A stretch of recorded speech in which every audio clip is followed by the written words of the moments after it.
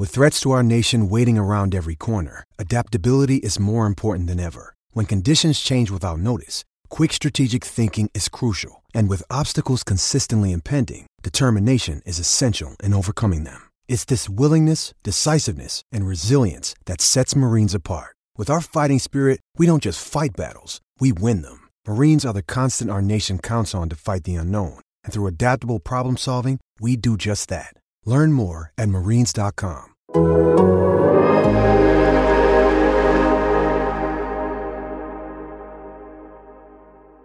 and welcome to the Game Theory Podcast. I'm your host, Sam Vecini. We are presented by The Athletic. Today on the show, Adam Spinella is here in the building. We are going to do a fun little thing today. It's the doldrums of the draft season. I think that's fair to say, right, Adam? Very fair. Very fair. So we're going to do a bit of a wrap-up look on the non-conference season. I know that there's still like the Big 12 SEC Challenge and mid-conference season. I know that, we're still getting a couple of games here and there that have some real bearing, but by and large, the non-conference season is over. So we're going to do non-conference season superlatives today for NBA draft prospects, for teams in college basketball, things that we just really want to talk about. Then next week, we're going to release a thing called New Year's resolutions for NBA draft prospects. That will be our second episode in this little 2-week period where we discuss some of the best draft prospects and the things they need to work on. So, Adam, I'm excited to do this first one with you today. How's it going, buddy? It's going all right, Sam. It's always good to be here and back with you. I appreciate your flexibility, and shout out to Mark Schindler as well for kind of pushing me and giving me a couple days to recuperate after a long weekend of coaching. They're also, want to recognize what you and Mark talked about on the podcast at the beginning of the week. It's something that you had brought up about NBA teams, fans kind of living and dying more by each game and kind of overreacting to swings. I thought that was a really shrewd point and something that might carry over a little bit more to this draft conversation that we're having, because there's this perception of elite level talent in the 2023 draft class that fans are kind of clamoring more after a string of a couple losses in a row to blow it up. And I'm not a proponent of that, but I certainly think it means that what we do and what we talk about here has a lot more relevance to several NBA teams and their fan bases. Yeah, I totally agree. And while I am a fan of blowing it up in one case, as we talked about earlier this week, I generally don't think teams should blow it up all that much. But let's just jump into this. We're hoping to do right around an hour 10 minutes on this one, hour 10 minutes on the next one. And the best way to do that is to dive right in. So we're going to do 8 different categories: best team, fastest rising prospect, surprise one and done, breakout upperclassman, biggest question mark moving forward as a pro prospect, biggest question mark moving forward as a team, biggest disappointment this season as a draft prospect, and best potential to rise up the board throughout conference season. So, Adam, which category do you want to start with? I will just give you the floor. I think the best place to start is just with best team right now, because as college basketball season has been going on here, I don't think many people anticipated the top of the rankings as we see them right now being the way that they look. So, it's been, I don't want to call it necessarily a major shock, but the changing around of preseason perceptions, even by, December, late December here, has been pretty staggering. And to me, there's one team that's been just head and shoulders above the rest. And they get my nod for best team in the country right now. It's the Connecticut Huskies. And I don't know if you have a different pick, disagree right there, but they have been dominant to start the year. Yeah, this is my pick for sure. I think Connecticut is the best team in the country. I said that like a month ago, that I thought they were the best team in the country, and people were like, wait, really? And I was like, yes, this team is crazy good defensively. They run great sets offensively. I think that this is the best team. And I mean, look, I really liked this Connecticut team coming into the year. I thought that they had a great shot to be like a top 15 second weekend team. Like I was like very in comparatively to where people were. And I am still surprised, I think, particularly by how good the offense is. I expected the defense to be quite good. Andre Jackson is one of the best defenders in the country. They play a really good defensive scheme. They have been last year they were not awesome defensively necessarily, if I remember correctly. But I thought that the personnel that they were bringing in was really going to help the defense in this fifth season under Dan Hurley. Jordan Hawkins, a little bit more athletic on the wing. Tristan Newton, 6'5" at the point of attack. Hassan Diarra, killer defender. Naheem Aline, really good defender. And I didn't know what to expect of Donovan Clingan, but Clingan has just been one of the breakout guys of this season so far in college basketball. So, yeah, Connecticut, I think, has the best defensive infrastructure. They are honestly, like, they look like the best coached team in the country. Yeah. They're the deepest team in the country. Like, they have like 8 or 9 guys that I think could be reasonable starters. They evaluated super, super well in the transfer portal with guys like Naheem Aline, with guys like Joey Calcaterra, who was like a borderline all WCC guy that has stepped in and just been critical in terms of being able to knock down shots. But more than anything, they've evaluated really well in terms of recruiting. Andre Jackson, Jordan Hawkins, Donovan Clingan, obviously, Adama Sanogo. They have figured out these guys that are really, really excellent players that fit what they want to do. And it's worked on both ends. They have a group of guys that, for the most part, are very complete players, in my opinion. Yeah. But again, they just run killer stuff. Like, they are together. They move on a string defensively. They're great at the point of attack defensively, not just good. And they have killer rim protection inside when Clingan is in there. I don't know, man. Like, this team is like, I think this team is awesome. Like, really, really good. They're tremendous from top to bottom. It starts with the depth that they have kind of at every position and the size that they have at every position. Like, they're just big on the basketball court. Yeah. When you have 2 big guys in Sanogo and Clingan that you can really, trot out there and continue to have the rim protection, the interior scoring presence and touch that you need in order to break defenses down at the college level. Like, that's a huge advantage. But then they're big at pretty much every other position. Like, I think Calcaterra might be the smallest guy, maybe Diarra, who gets regular minutes for them. Alex Caravan has been really, really good as a freshman and a floor spacer. And Tristan Newton, like, he's 6'5", kind of playing the point guard spot for them a lot of the time. They're huge, they're athletic, but the identity and how well coached they are is really what stands out to me. Like, there is no night where they walk into a gym and don't just try to really pressure opponents and get into people. And that's a fun brand of basketball to watch on the defensive end of the floor, but it's so brutal to play against. Like, teams that are relentless are the ones that kind of can keep this up from not just an early season spark here, but carry this all the way. Yeah, I'll be honest. Like, I'm struggling with the fact that, like, this team was not seen as like the number 1 team in the country, according to like the coaches poll. Like, all due respect to Purdue. Purdue is really good. Purdue is absolutely terrific. But you watch this Connecticut team and the level they are at defensively as compared to a team like Purdue is just a completely different level. Like, it's just really not even all that close, frankly. Like, I love this Purdue team. Like, I think they're terrific. I think Zach Edey's been terrific. This is another coaching staff with Matt Painter that has evaluated the hell out of recruits and figured out the exact guys that fit exactly into their scheme. I'd have them number 2 right now. Yeah. But I don't get it. Why this Connecticut team is not number 1. They're number 1 in the metrics. They are number 1. Like, they have beaten great teams, not just good teams. Like, they have beaten Oregon, Alabama, Iowa State, Florida, Butler. Like, they have the wins to back it up. They've done so on a neutral. They have multiple road wins as well against Florida and Butler. Purdue, their lone road wins are an overtime game against Nebraska and a road win against a Florida State team that might be a dumpster fire. Yeah. You could point to the fact that maybe Purdue has better wins from the PK 80 or PK 85, where they beat West Virginia, Gonzaga, and Duke. But, like, I think Alabama is better than Gonzaga and Duke, frankly. I don't know, man. This is it's a bit bizarre to me. I mean, again, Oregon, Alabama, Iowa State, Oklahoma State, Florida, and Butler. 6 of their last 7 wins, all of them by double-digit points. No team has been able to eclipse 70 on them this year.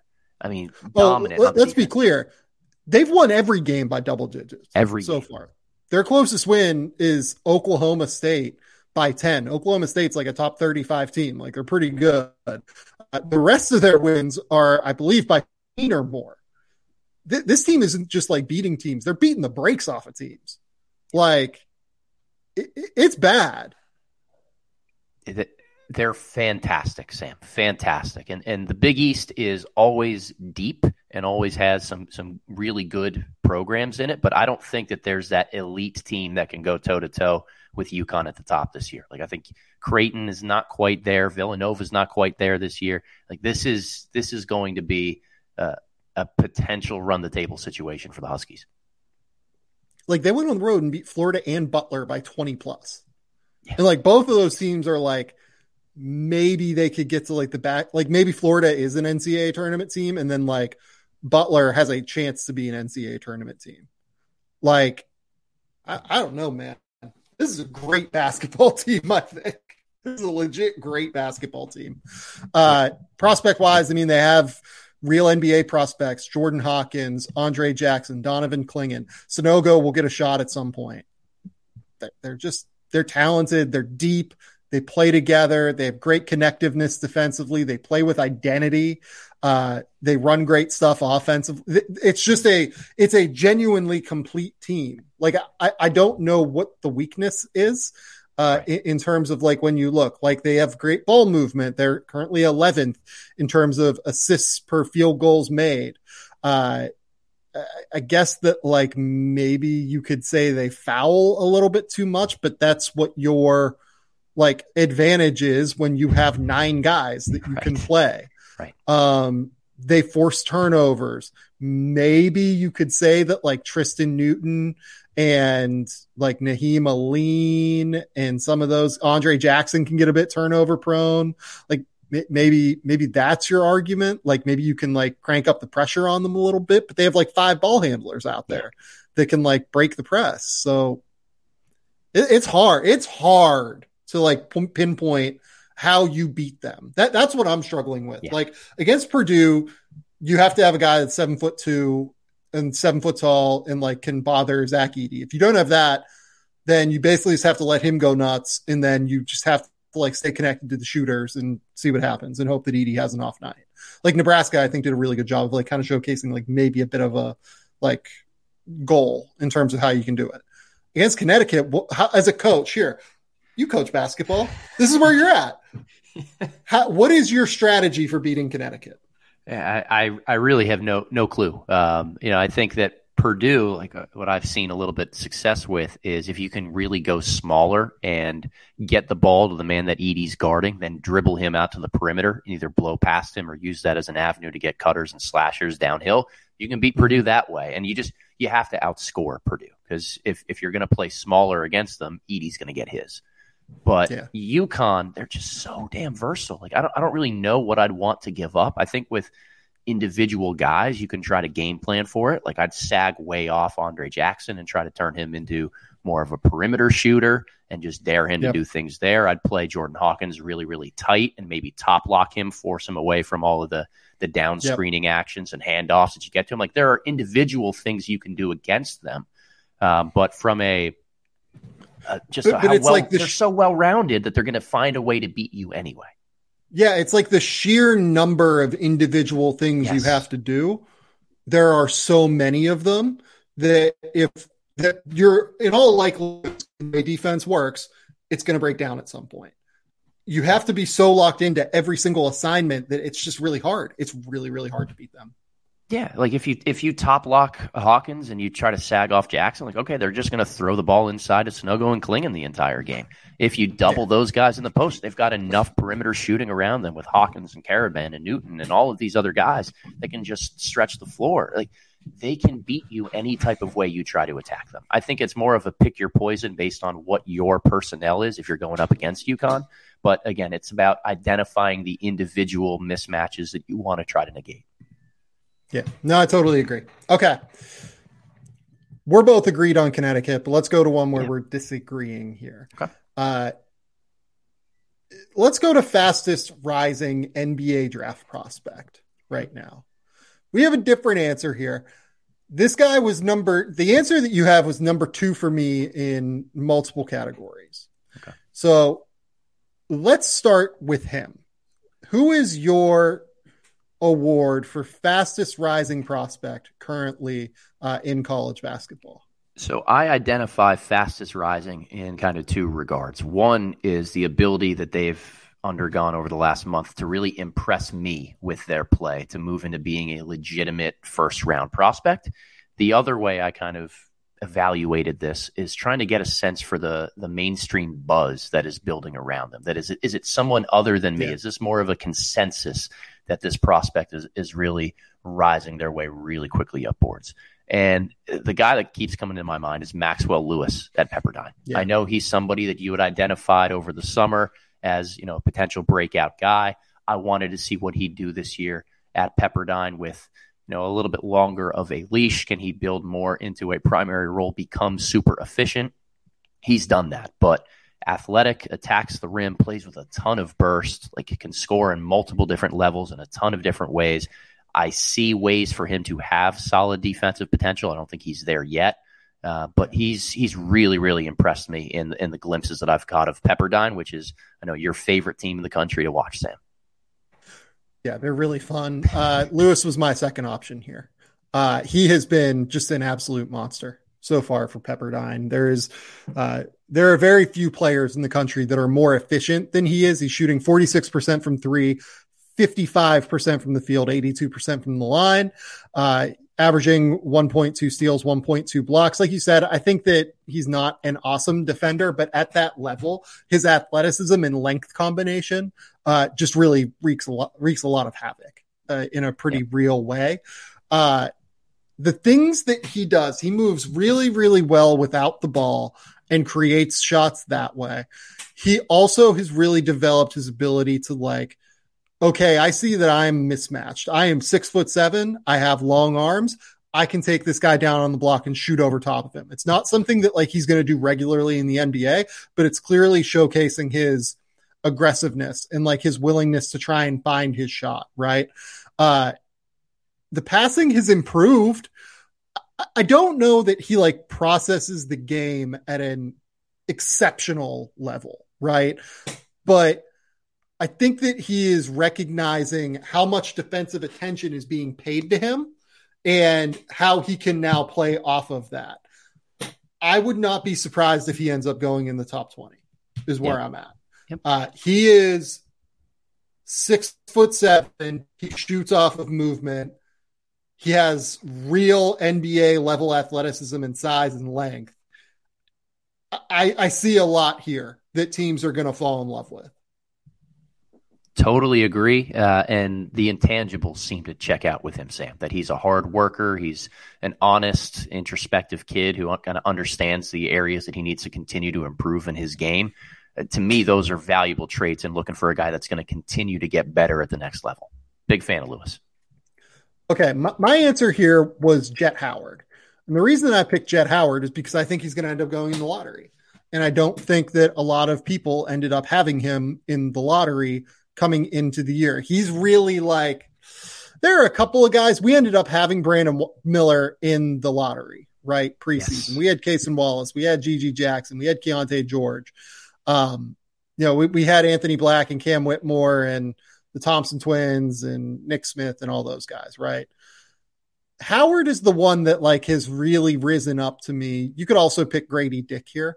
Howard and Grady Dick are the two guys that have really risen up for me as these guys have a real shot to end up in the lottery at the end of the day. With Jet Howard, 6'8", can handle the ball in second side actions, very real shooter, can just take dribble handoffs and fire behind them, has real flexibility, just doesn't have a ton of burst yet, I think, as a ball handler. And that's going to be incumbent upon him to improve, but he has all the skills in the world and has real NBA size and athleticism, as well as very high level basketball IQ, I think, to where I would bet you that he ends up going in the top 20, certainly. And I think that he will end up being picked in the lottery, because it's just hard to find guys that are 6'8" that can handle and shoot and do everything he does. Yeah. The feel is what really impresses me, Sam.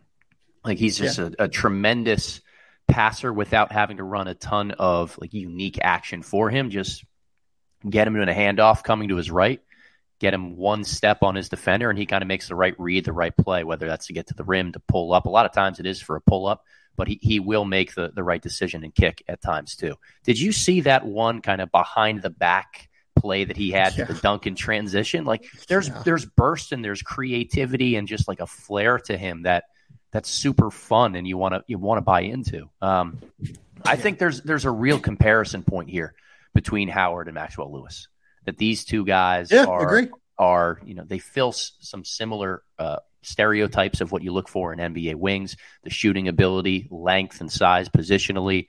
I think it's going to come down to Howard's feel versus Lewis probably being a little bit more explosive of an athlete.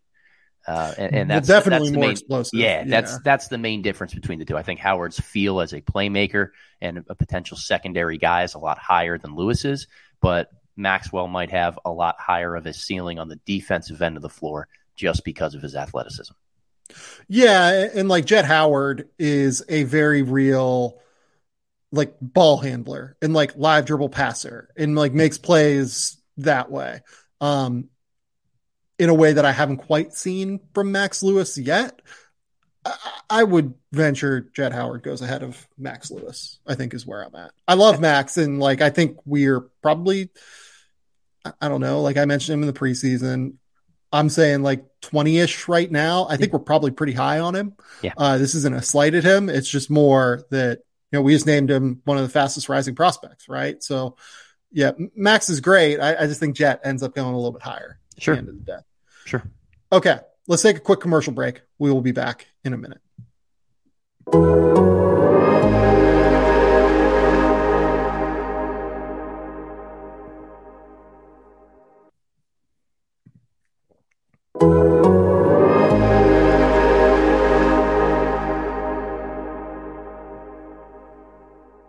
Okay, Adam, we're back.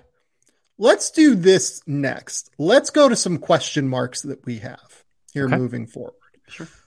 Let's go biggest question mark team for you moving forward in college basketball. Biggest question mark as a team for me kind of has to be the Duke Blue Devils. There's multiple reasons for that. I think that they have an immense amount of talent.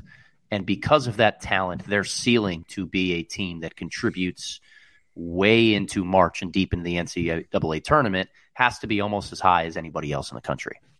Betting against Duke because of their talent level doesn't make a lot of sense. They've got second weekend, maybe even Final Four potential. But man, is it really rough in terms of how they're putting things together. Like, they're winning games and they're grinding some things out, but I don't think any individuals outside of Filipowski are playing really to their potential.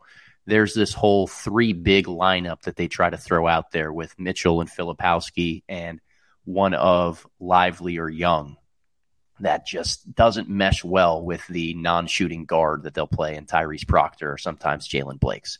There's the disappointments that we've seen from Derek Lively and the lack of health from Dariq Whitehead this year. Like, just so many question marks around this program with the individuals involved in it and the way that they all fit together, that I wouldn't be surprised if this is a team that ends up losing 12 or 13 regular season games. I also wouldn't be surprised if they figure it all out and end up being one of the top 5 or 6 teams in the country come March. The good news is that they're in the ACC, and the ACC isn't all that strong. Like, their first group of games here in ACC play is Wake Forest tonight, Florida State, NC State, Boston College, Pitt, Clemson. None of those teams are top 50 teams right now. So theoretically, they should be able to get out to 6-0 in the ACC, and like they should have a runway to kind of figure some things out. Let's attach biggest question mark as Yeah, let's attach biggest question mark here as a player moving forward for me. And I'll pick Dariq Whitehead here because I just don't know what to make of his play so far. Again, you and I have noted, we think he looks a little bit heavy coming off of the foot injury. And he's starting to like kind of figure a couple of things out here and there, right? Like he had 15 against Maryland Eastern Shore. He had 8 in the Iowa game and looked a little bit more ready and explosive. He started the Maryland Eastern Shore game. That was his first start of the year. So like he's coming around. I just feel like he doesn't look quite as explosive as what we've seen at lower levels for him. And this isn't to say he was like some wildly explosive prospect. He could throw down some big dunks. He's a very aggressive player, but like he's a good athlete, not a like elite of the elite NBA athlete. Yeah. So him being a little bit heavy, potentially looking not quite as explosive, what does that do for his stock? He's almost going to be like a little bit dependent on pre-draft workouts, maybe if he can take like a couple of weeks off after the season ends and like try and recover. Maybe he is just like getting that time off here and there. I think that Duke does have like a bit of a window here after the game tonight against Wake Forest. They have 11 days between this game and their next game against Florida State. So maybe those 2 weeks almost off will really help him. But based off what we've seen right now, he doesn't look like a first-round pick, but we've seen enough from Dariq Whitehead at lower levels to where we know that he absolutely should be a first-round pick. But like, where does he fall in this range? Does he end up being a top 10 pick? Does he end up being a top 15 pick? Is he an end of the first-round flyer for someone? I think there are a lot of outcomes that are still up in the air. I would venture he goes in the top 15 still, but we don't know that yet, I think is the thing. Yeah, it's almost this element of what we saw last year with like Patrick Baldwin Jr. to some extent. Like, is so highly touted at lower levels that maybe there's an NBA team that doesn't necessarily care about how he looks health-wise or what the numbers and performance necessarily is at Duke. Like, if they can feel comfortable with the medicals that he's going to continue to improve and they've seen the upside from high school and AAU, then maybe he does end up being a higher level first round guy. I'm concerned with Whitehead specifically because even though he had a better showing scoring wise against Eastern Shore, like everything that he had was kind of in the second half when the game was out of reach. It seemed like it was, hey, Dariq, this is already in hand. Go out there and find a way to get your mojo back.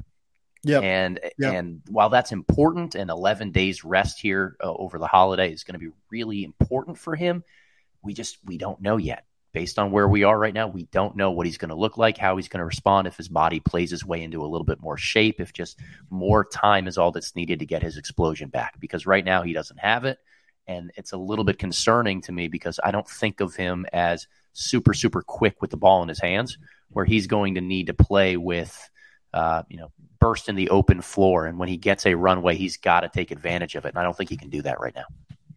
Yeah, and look, like, let's be real with it. Like, he's probably a one-and-done guy.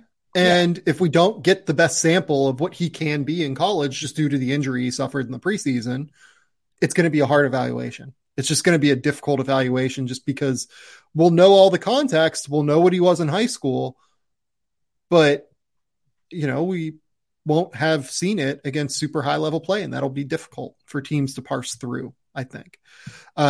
My biggest question mark as a team, to get back to the original point here, and then we'll go to your biggest question mark as a pro prospect. My biggest question mark as a team is Illinois. What is Illinois? Do we know yet, Adam? They've beaten UCLA, who looks absolutely tremendous. They lost to Virginia. They've beaten Texas. They've lost to Maryland and Penn State.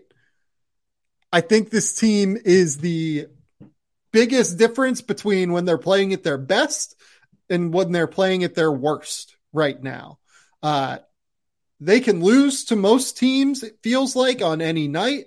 All due respect to Maryland and Penn State, like they're both, probably NCAA-ish tournament teams, especially Maryland. Penn State, I think, probably ends up being there, but I want to see what they look like in Big Ten play.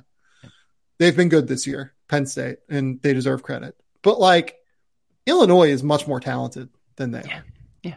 Illinois is one of the most talented teams in the country, and they have pieces that fit really well together. What's going on with Illinois right now that they are as weird as they are? I wish I could tell you there, Sam. It's been a couple weeks since I've watched a lot of Illinois basketball. I've seen the results here. I think dropping a couple games in league early is never the biggest red flag, but it's kind of an orange flag when you think about just how much more talented they are than some of these teams. Like, I'm a huge fan of Dane Danger. I love Coleman Hawkins long term. I've always been a Matthew Meyer fan. And their guard play has been kind of, I don't want to call it a wild card, but we've been waiting for the deck to settle just to see who's going to really step up and be kind of the guys for them in the backcourt. And as we get closer to that point, as the season goes on, we'll definitely have a clearer view for how all of the pieces are going to mesh together. But when they're all clicking, when everybody's playing well, like, they're one of the most dangerous teams in the country, particularly on the offensive end of the floor. Well, like it was like kind of weird, right? So like Matthew Mayer goes out and drops 21 against Alabama A&M. They win that game by 20. And then like after the game, like there are quotes out about like, yeah, there are a lot to figure out internally between the players and coaches, Matthew Mayer said. Terrence Shannon said, it's just something we got to figure out as a team. Once we figure it out, we'll be ready to talk about it. We're good. We're happy. We won the game. There's stuff we can fix, obviously. And then like Matthew Mayer was like, I think the team will be fine. I'm just upset. Mayer said he and Underwood had different takes on how he approaches his body. Mayer said Underwood focused more on mentality, but he thinks his better play is mostly about changes with physical approach, fasting diet, everything like that. Those quotes come via Jeremy Werner, who runs the 24/7 site for the Illinois Fighting Illini.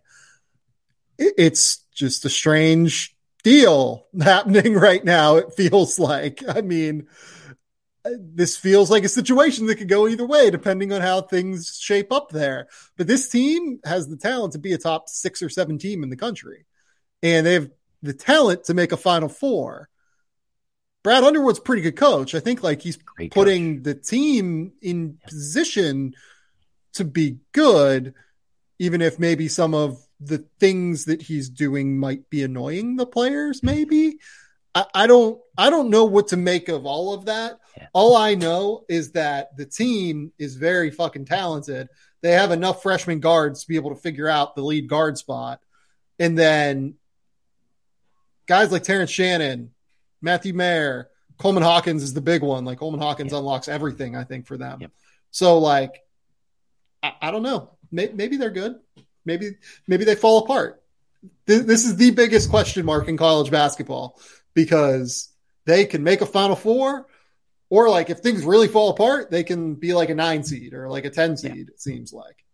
Yeah, they're. I like to give small scouting nuggets every once in a while on things. Just what I noticed watching the film. The thing with Illinois that jumps out to me: you can't zone them, because Coleman Hawkins at the high post is the most dangerous playmaker, the smartest guy that you'll find. He makes every right read and right decision. He can stretch defenses out either to the top of the key or just kind of flowing through all the way down to the corners, and they can run so much different stuff. Like, you cannot zone Illinois, and I think that that's something that can maybe just, if they can figure out how to incorporate all the pieces a little bit better, keep everybody happy in their man-to-man offense, that's what turns this around a little bit more. Yeah, I agree. Okay. Next up, your biggest question mark moving forward as a pro prospect. Yeah, this was kind of a different take for me, because I've seen some growth over the last couple weeks in some key areas from a prospect that I just really wasn't that high on coming into the draft cycle. Thought he was a lot farther away than kind of was stated in a lot of public forums. That's Leonard Miller, the G League Ignite. Scoot Henderson's been out for a while.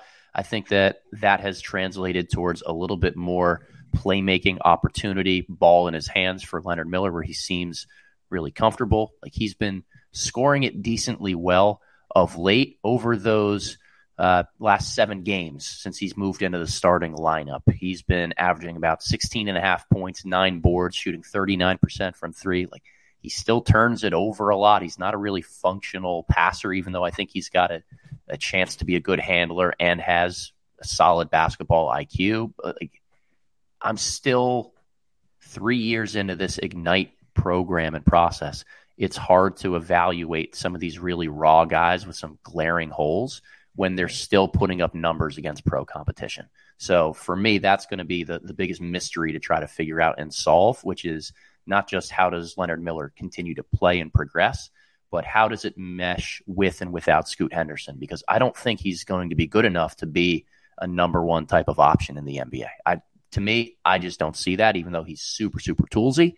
He's got to be able to figure out some of the off-ball stuff and just clean up his act in that regard. Well, I think the thing with Miller is I want to see it with Scoot, right? Like, he's been great in this little run here where Scoot has been out. But the big thing for Leonard has long been, how does he play without the ball? And I think we've seen real areas that showcase he's gotten way better at that. Yes. Like, he is cutting better.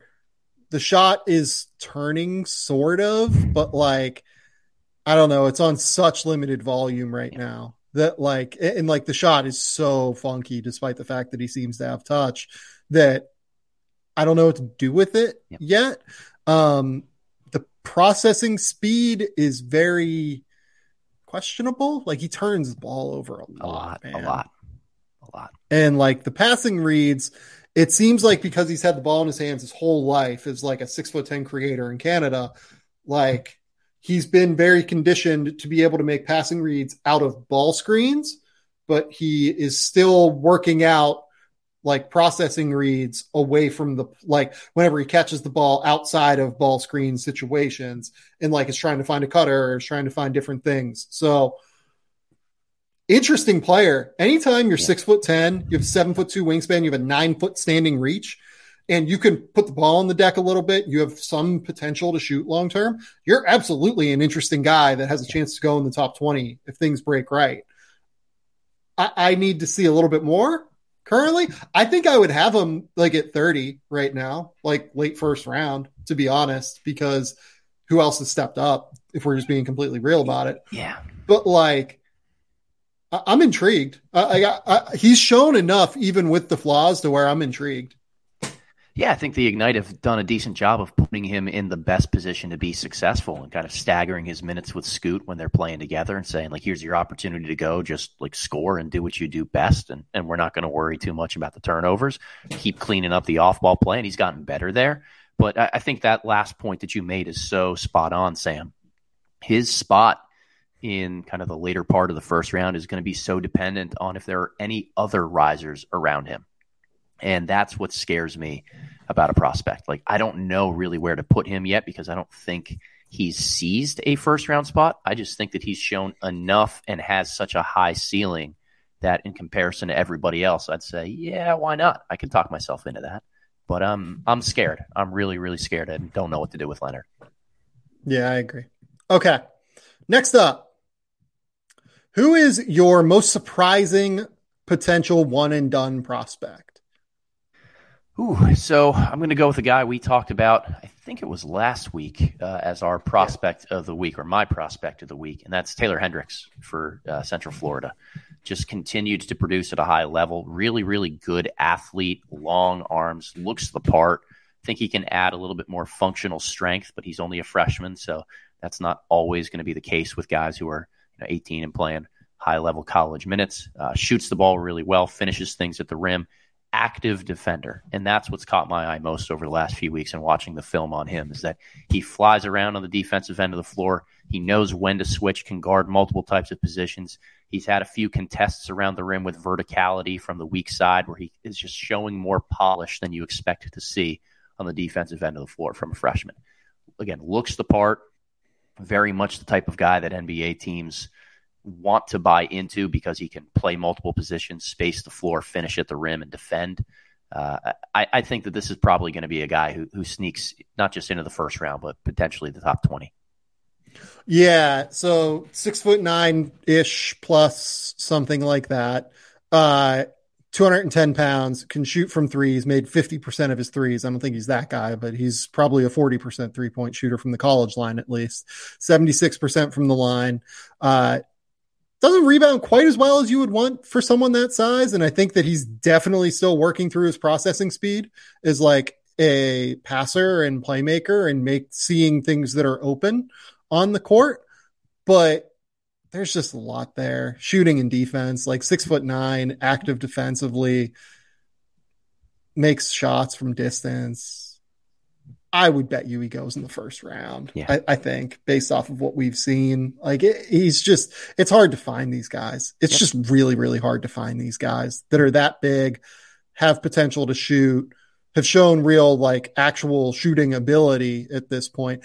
And look, like UCF's schedule has been not great. Like they're like middle of the country in non-conference strength of schedule, but they beat Missouri they beat Mississippi and he played really well in that game. Yeah. They lost by 2 to Missouri in a very tight game. Heartbreaker. Yeah. And, he played okay in that game, I thought. And then against Oklahoma State, which as we've mentioned earlier, pretty good team, he had 16 points, made 3 of 4 from 3, had 12 rebounds. Like, he's played pretty well against high major competition at this point.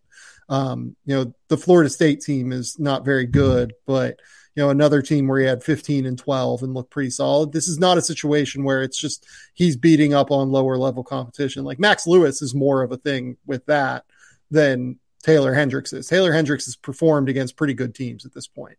The 2 games to look for with him are going to be the Houston games. Yep. They have a New Year's Eve game against Houston here coming up in 11 days. And then they have another one on January 25th that I think is going to be big. They also have 2 games against Memphis in the middle of January and then in the middle of February. Those are the 4 games that will probably tell the tale of if Taylor Hendricks ends up being a one and done. Yeah. And the American, I think, solid, like not the same level of depth that we've seen over the last couple of years from that conference. But, like Temple has a couple good wings and some scorers that can test him a little bit on the defensive end of the floor. Like there will be good games for him in there. It's going to be about the consistency of the shot for him. If he can remain 50% is unsustainable. If he can stay above 40% from 3 this year, he's going to turn a lot of heads and be a first-round guy. I think that's right. My pick was Bryce Sensabaugh because I'm a homer and because I wanted to talk about Bryce Sensabaugh. Honestly, I think Taylor Hendricks is a little bit surprising. We've talked about Sensabaugh coming into the season on this show as someone that could end up theoretically being a one and done if things really broke right for him. His shot creation is just ridiculous. Yeah. Like he is very smooth, very polished, has real power at like 6'6", 235 pounds. But like shiftiness as well. He's not like wildly explosive, but he's explosive enough. He has real shiftiness with the ball in his hands. He's very decisive with his moves. He has real control over the ball, but is very decisive in getting to the spots that he wants. And because he's strong enough, he can get to the spots he wants regularly. So I really like what I've seen from Bryce Sensabaugh offensively. Defensively is another ball game. It's not been great. I will say I thought he was a little bit better against North Carolina than what we've seen. It's coming along. It's coming along for him defensively. He's also shown, I think, a few more passing reads than what the poor assist numbers will indicate. He throws some reasonably effective live dribble passes. So taking all of that in conjunction, I think he does end up being a one and done, and I think he does end up being a first round pick. How high will be dependent upon cleaning up some of the nuances of his game, but he's a very good shooter. He's made 47% from 3, 82% from the foul line. He is a real shot creator, and he is very, very strong, physical, looks ready to play in the NBA from that standpoint as well. It's funny. I thought about going Sensabaugh here as well, but Hendricks was more of a surprise based on the kind of preseason conceptions that we had about some of these guys. But I think Sensabaugh is probably a little bit higher than Hendricks on my current kind of board and what we've seen so far this year, just because the 3-level scoring ability is so tantalizing. So we kind of talk breakout, potential one and done now. Let's go to breakout upperclassmen, where you and I picked the same guy. Oh, let's go. And this is a guy that has been one of my favorite players in college basketball now for a couple of years. I didn't really think he was an NBA player. I'm going to be honest. Now, I think he has a real shot. And I don't know if I would take him in the first round. I probably wouldn't at this point. But he's put himself on the radar in a very real, tangible way. Spins? Who is it? It's Jaylen Clark from UCLA, baby. It's Jaylen Clark. I love Jaylen Clark so much. What a fun player. It's funny. I was never high on him as a pro prospect coming into the season. Just didn't see it without the shot. Really, really smart player, smart cutter, unbelievable defender, both on ball and with his instincts to rotate, disrupt passing lanes. You watch the way UCLA is playing now. They're trapping and they're pressuring a little bit more. They're doing some stuff in the full court defensively. Clark is thriving in that. Like every time I'm watching UCLA, it seems like he has 4 or 5 steals, a block or two, doing a great job knocking down his open threes. He's hitting a few off the bounce even. Like the offensive development that we've seen paired with his defensive activity and IQ could make him an incredibly valuable role player at the next level. We've got to see the shot continue to fall, because this is still a 12, 13, 14 game sample at the start of the season here. And you know what we've seen a little bit from him, Sam, is this: when he's got smaller guys on him, he'll take them into the mid post and go to this unique like righty hook shot turnaround that he's comfortable doing. I don't think that translates to the NBA for his game, but it shows touch and it shows this willingness to kind of add different things to his profile and what he's going to be able to do at the next level. Not a first round guy for me, but you don't want to bet against his intangibles. And I think that those are the guys you look for early in the second round. I wish he was like an inch or two taller. I really wish he was 6'7". His measurements are going to be among the most important things that we see pre-draft. Like he really needs to measure well. If he measures it like 6'3", 7'5", it's going to be a problem, I think. Yeah. If he shoots 39% from 3 on 3 attempts per game the rest of the year, I would imagine he goes in the first round, because he is, is he the best perimeter defender in college basketball? I believe he is. And it's because of the versatility of it. He can guard different positions. He's so good off ball, like his IQ in passing lanes, his ability to just turn up pressure on guys. Like that's what does it for me. There's no box that he doesn't check for a perimeter defender. Yeah, like I will say, like the one box that like I think you can catch him on sometimes is I don't think he's like super physically strong, and I think you can like go through his chest from time to time, which is actually really, really important if we're projecting a guy as like a defensive stopper at the next level, right? Yeah. But what he does super well is he's just super disruptive with his hands. He is constantly around with his hands, trying to disrupt dribble handoffs, trying to get through ball screen opportunities, trying to poke the ball away. He has very strong hands as well in terms of being able to convert deflections into turnovers. Jumps passing lanes super well. Awesome rotationally. Like across the board, he is an awesome defender. In terms of like translatable, like he's the best college defender, I think. In terms of like translatable perimeter defender, I might bet on Cason Wallace's physical strength just a little bit more in terms of like the way it will work at the NBA level. But like Jaylen Clark will be a very high level defender in the NBA. He will be a plus defender for sure. It's going to come down to the shot. If he shoots 39%, I'm probably going to end up having him in the first round. Love it. I get good reports from scouts and people that see him pre-draft. But I want to see more. I need to see more on the shot. I don't really love the fluidity in the mechanics. I don't know about you. Go ahead. No, I don't either, but I also I don't care if it continues to go in really, really consistently. And that's what I care more about. I don't know. Yeah. I care a lot about how it looks. I'm going to be honest with you.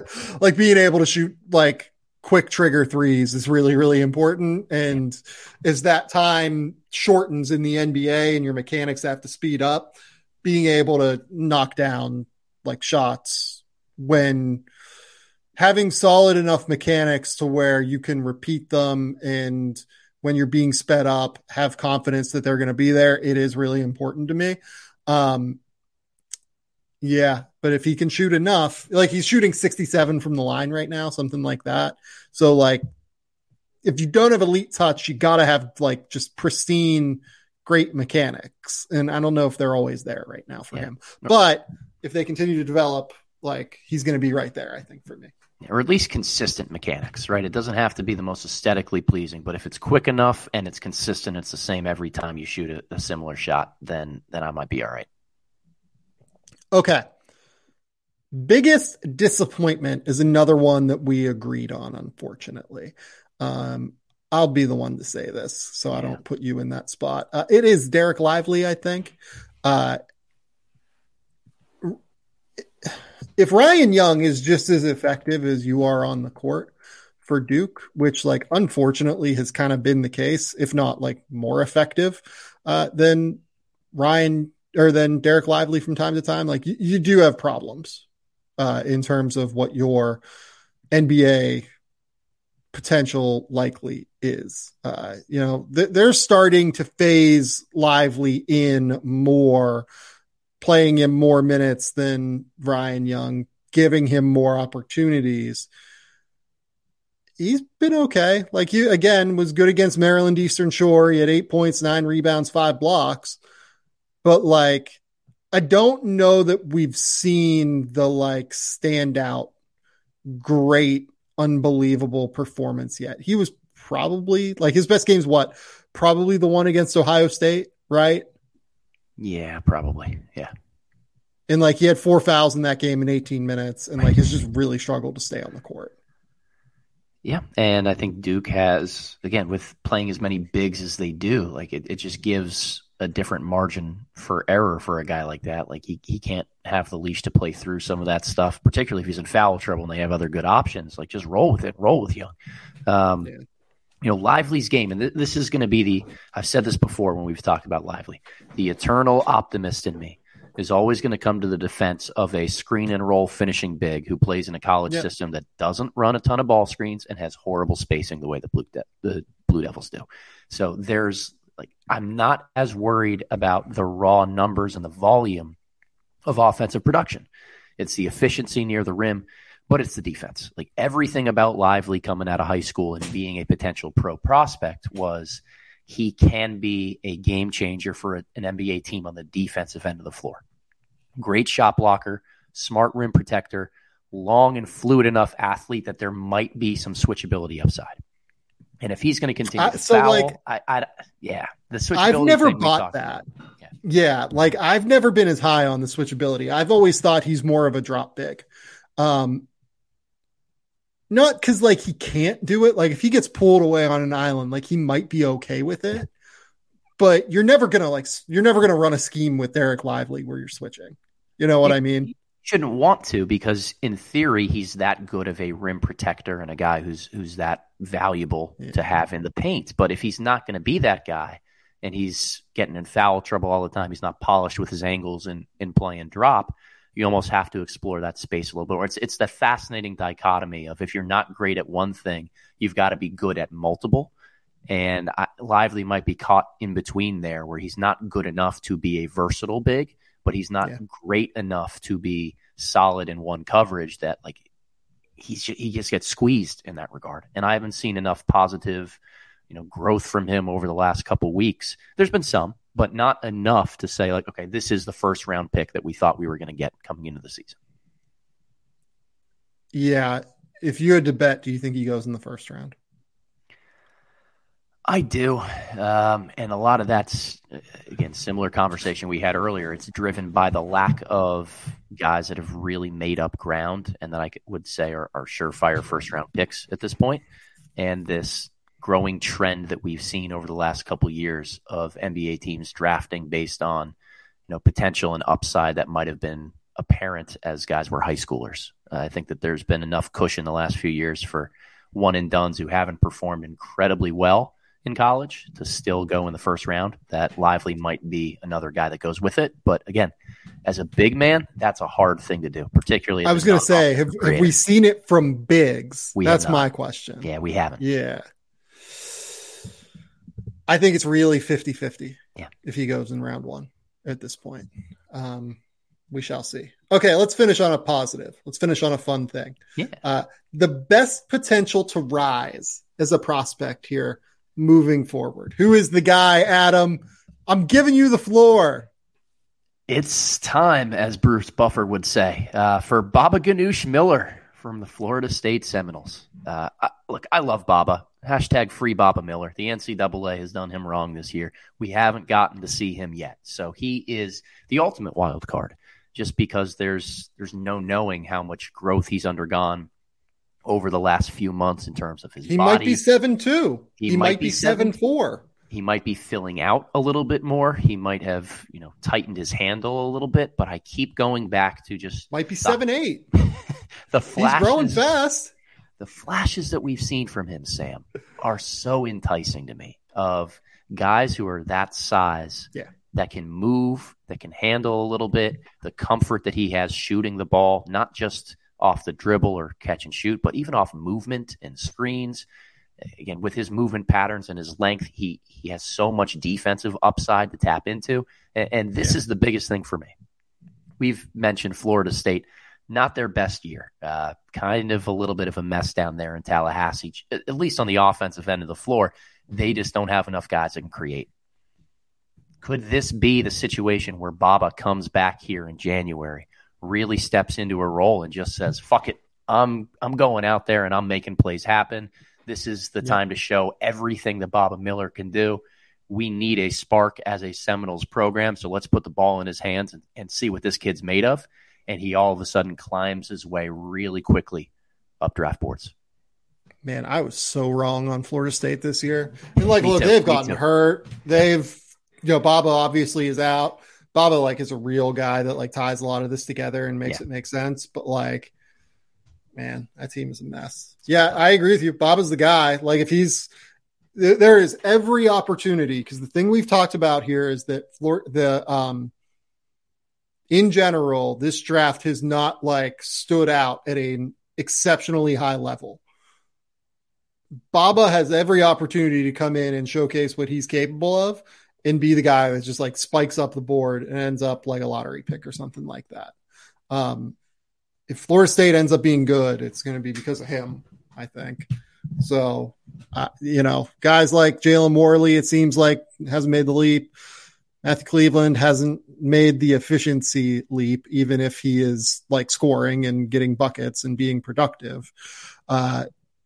They need someone that can be a guy, and Baba is talented enough to be that guy at the very least. So I love it. I love Baba so much. This is, to carry on the tradition here, the Game Theory podcast.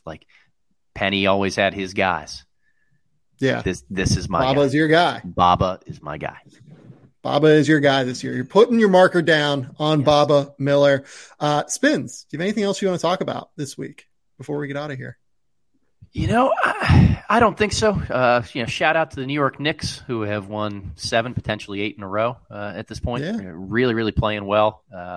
But this has been, a fun topic to kind of dive into here, because as the calendar turns and we get more into conference play, the biggest thing that is underrated as this time of year happens is coaches know their opponents really, really well. They study them year after year. They know systems. They know personnel better than non-conference schedules do.